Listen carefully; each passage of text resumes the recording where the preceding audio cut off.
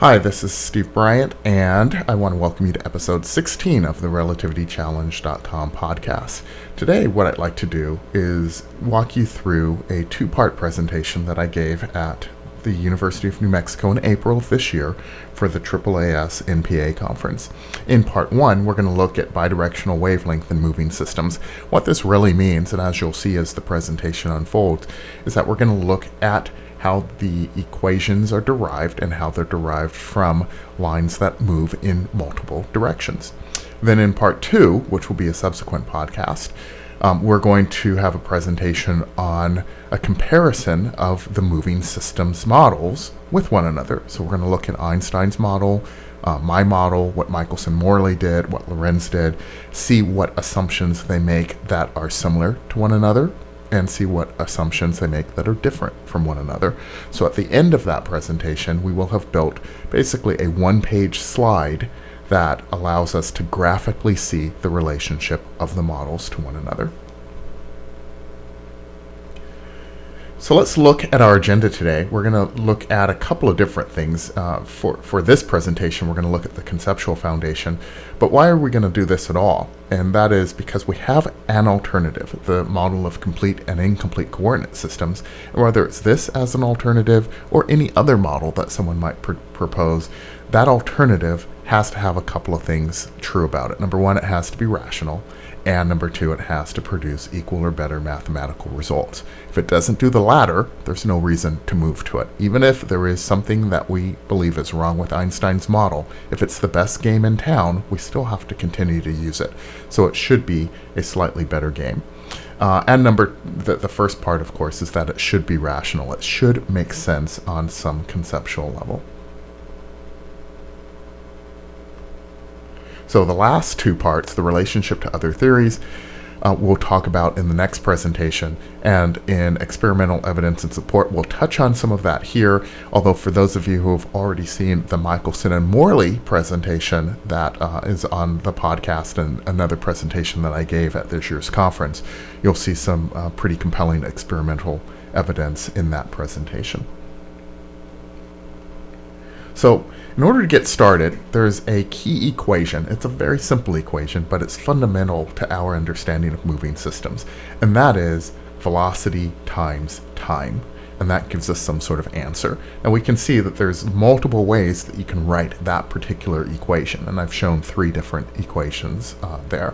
But the question really is, what is the answer? Is the answer a length or a point? Or is it both a length and a point? And the answer to that question is, it depends. And trying to answer that particular question is what we're going to try to do in today's presentation.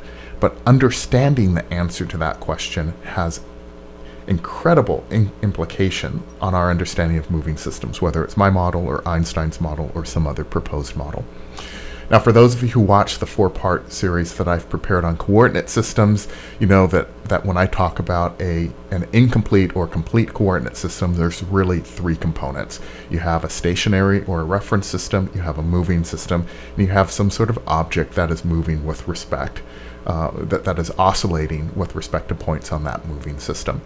So when you have those three things, that makes up either an incomplete or a complete coordinate system. A standalone coordinate system, however, is just something that you can measure.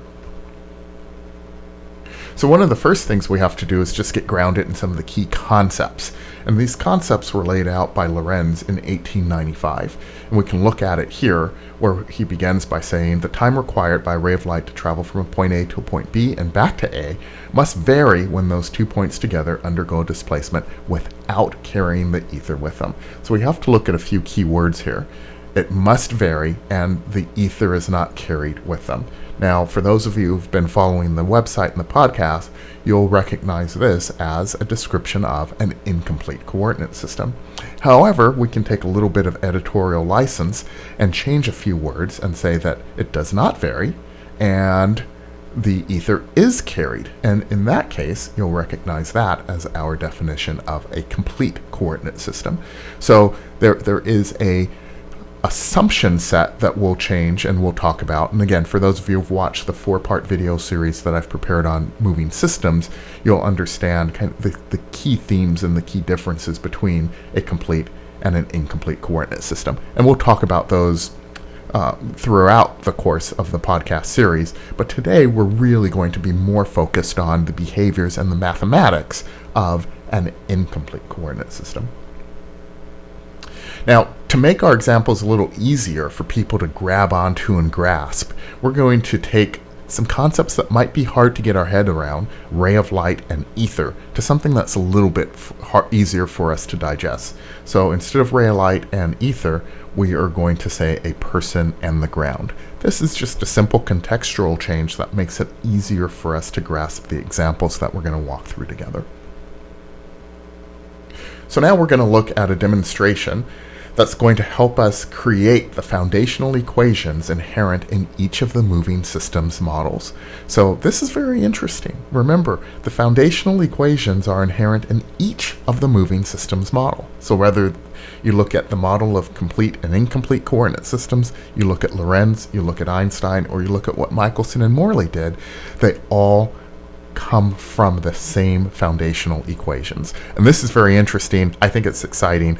And the nice thing about it is it makes it easier to understand how all of the models are related to one another and how they're different. So in order for this to really make sense, I'm going to ask people to go back to a time before Einstein. Why? Because we can't get hung up on people's beliefs or perceptions of how something should behave in a post-relativistic world. Rather, we have to go back before relativity and then build forward so that we can conclude, how did relativity come into existence and what does it mean? How did Michelson and Morley come up with their equations and why did they do that? Why did Lorentz come up with his equations? How did I, in my example, come up with my model of complete and incomplete coordinate systems? What are some of the key assumptions that were made in doing that? Ideally, when we do the demonstration, we're just going to talk about concepts that everyone should get, things that you already know about, and I hope that it makes sense. So with that said, let's take a look at the demonstration. Now, for our demonstration, I'd like to walk us through a couple of things. The key thing that I'd like you to take away from the demonstration is the concept of length and time. So we're going to ask some questions about how long does something take, or how far did they have to walk. So when we look at moving systems, those are two key questions we're going to look at. Now you recall an incomplete moving system has 3 components that make it up. You have a reference system or stationary system, that's going to be our background.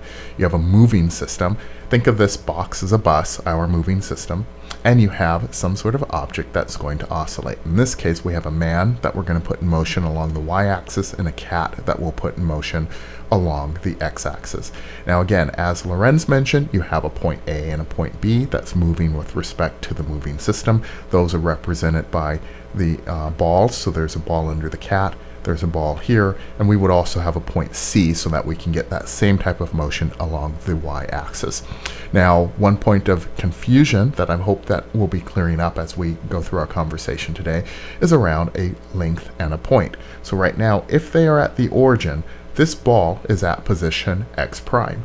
That is slightly confusing because that is its point. It is at x prime, just like this ball is at location y along that axis. However, because we are at the origin, this is also the length that these folks have to travel. And our key thing that we're going to look at as we derive the equations, again, we're going to ask how far do they now have to walk and how long does it now take them to walk there. So before we do that, let's put them in motion and go ahead and see what it looks like when they're stationary.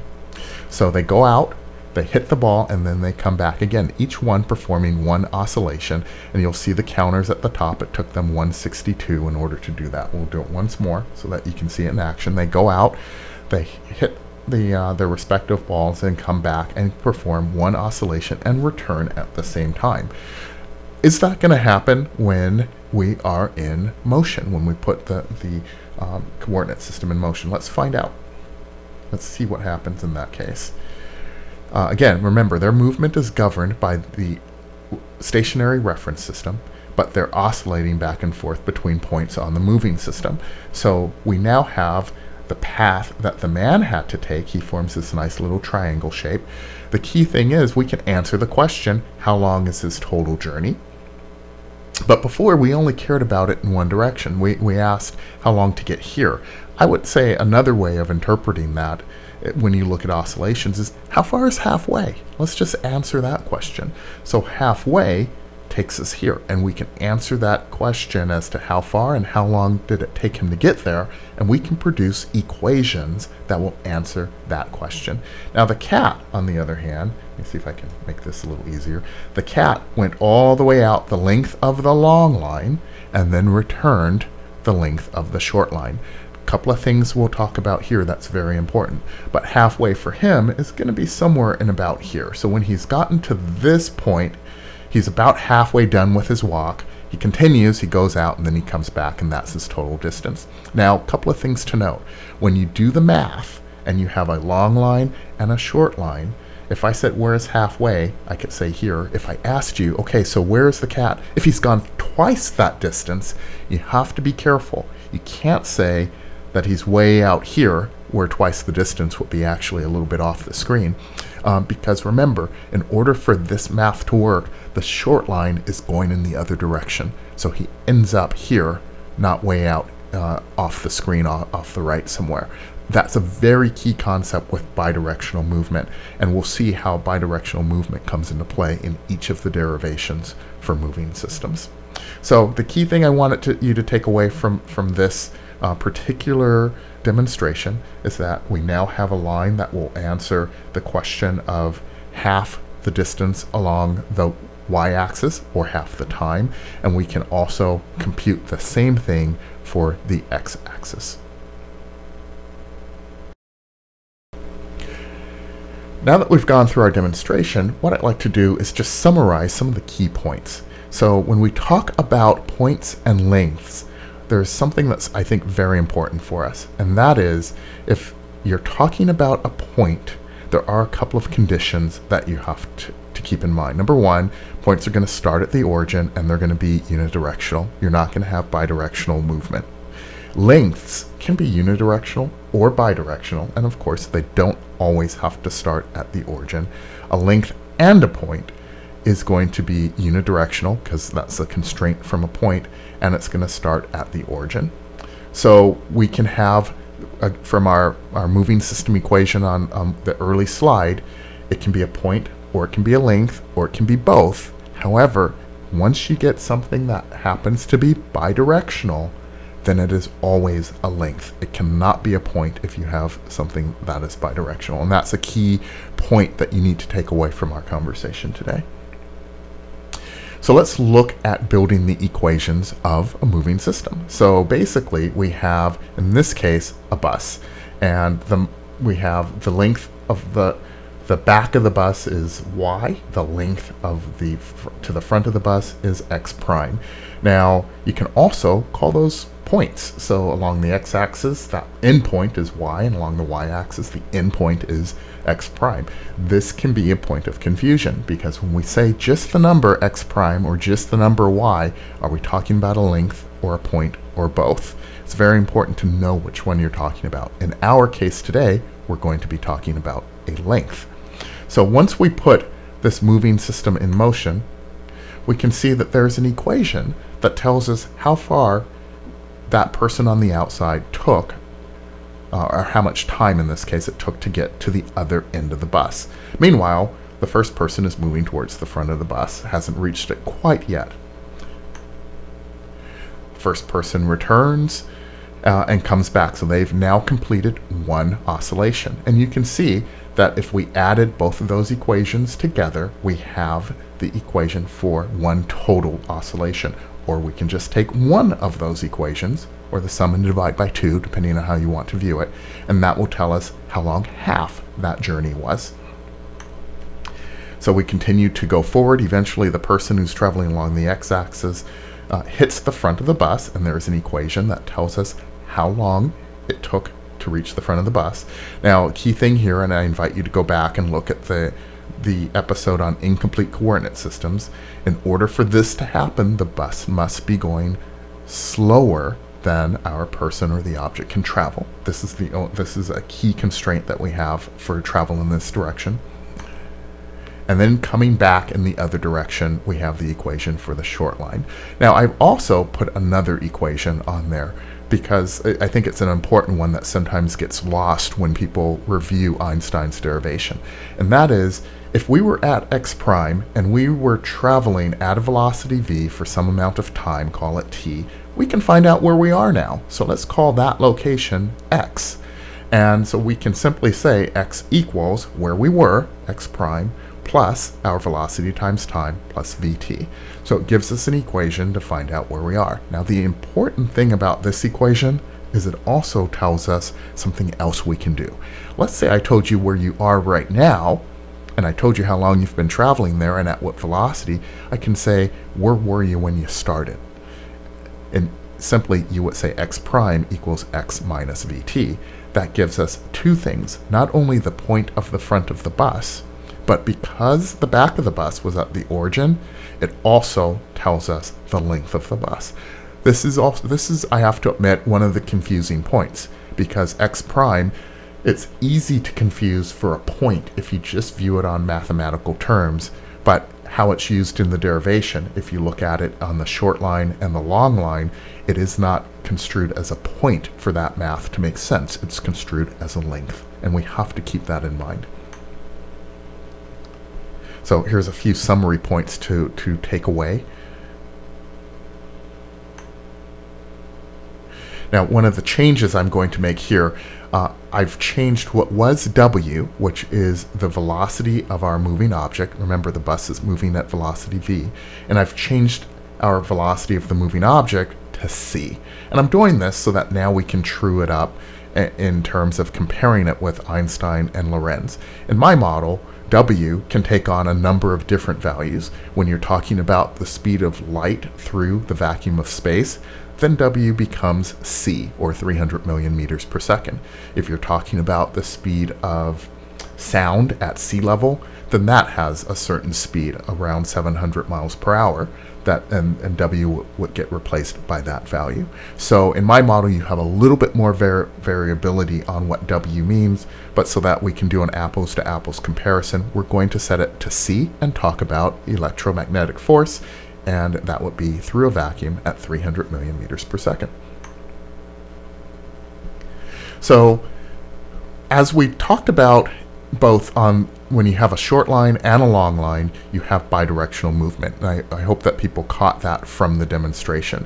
But how do you go about spotting it in a derivation? Well, sometimes people will just say it's bidirectional. Other times they will use v and minus v in the same derivation. Again, that's going to get us the bidirectional movement. And in other times, it's really hard to see. But if you know what you're looking for, you can find where v and minus v are used. So let's look at what Einstein does and what Lorentz does. We can see in Einstein's statement, when he does his partial differential equation, we can see where he does v and minus v. In fact, you'll notice those as the equations for the short and the long line, respectively. Now, for Lorentz, it's a little harder to see, and it happens when he creates his beta squared term. But if you understand that beta squared term, you'll see that it's essentially the same thing that Einstein has done. You have the length of a long line and the length of a short line, and you're simply dividing by 2. That should look very familiar to what Einstein has done on the left-hand side of his equation. Although he does it with functions, Lorentz does it algebraically, they will produce the same result. So one of the questions that we have to answer is, what is halfway? So you'll recall that when we looked at the moving systems, we're talking about the length of time that it takes for the person to perform the oscillation, or the distance that the person has to now walk to perform that oscillation. But the question isn't the total. That's not what we're interested in here today. Instead, we're interested in understanding how long does it take to go half of that total round trip distance. And for that, you can either And we'll look at it for the x-axis, because for the y-axis, it's relatively easy. You can just take one of the lines because they both produce the same equation and just use that, or you can sum them and divide by 2. For the x-axis, it gets a little bit more interesting.